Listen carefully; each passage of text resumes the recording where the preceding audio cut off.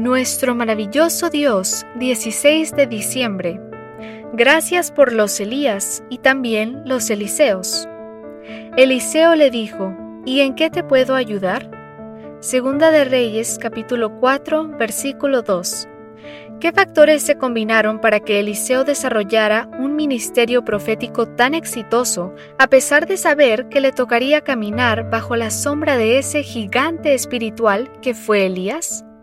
Lo primero y más obvio que se puede decir de estos dos héroes de la fe es que el ministerio profético del uno fue radicalmente diferente del otro. Elías denuncia con fuerza el pecado de los reyes y la idolatría del pueblo, confronta a los falsos profetas, resucita muertos y hace descender fuego del cielo. Así como de repente apareció en el escenario de los hechos, en un abrir y cerrar de ojos desapareció en un carro de fuego.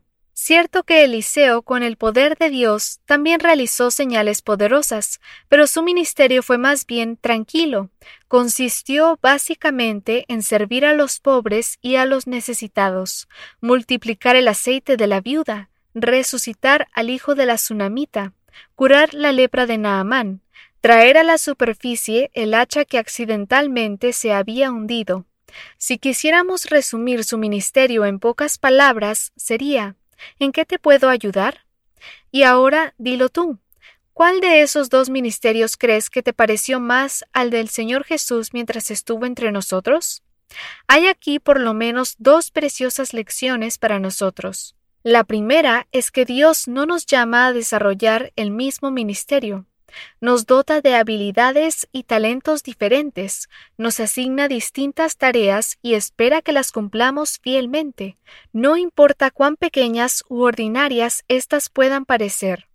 ¿Qué hubiera sido de Eliseo si en lugar de ser él mismo, hubiera intentado ser un clon de Elías?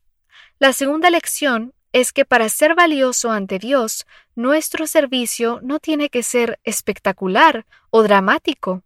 Basta que honre su nombre. Este punto lo enuncia muy bien Francis A. Schaeffer cuando se pregunta qué dirían del ministerio de Elías quienes fueron bendecidos por su servicio. La gente que bebió las aguas sanadas de Jericó, quienes estuvieron a punto de morir por el potaje envenenado, la madre del hijo resucitado, el capitán del ejército sirio curado de la lepra, el centenar de hombres que comieron del pan que fue multiplicado, y tantos otros que con toda seguridad agradecieron a Dios, porque además de un Elías, también hubo un Eliseo.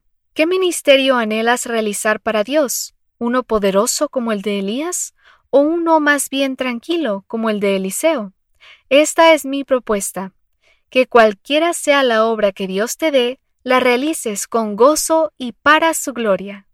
Padre Celestial, gracias por los que como Elías y Eliseo sirven entre nosotros hoy. Al igual que ellos, yo también quiero servirle con lo mejor de mis talentos. No hay mayor privilegio, mayor gloria. Esto le pido en el nombre de Jesús. Amén.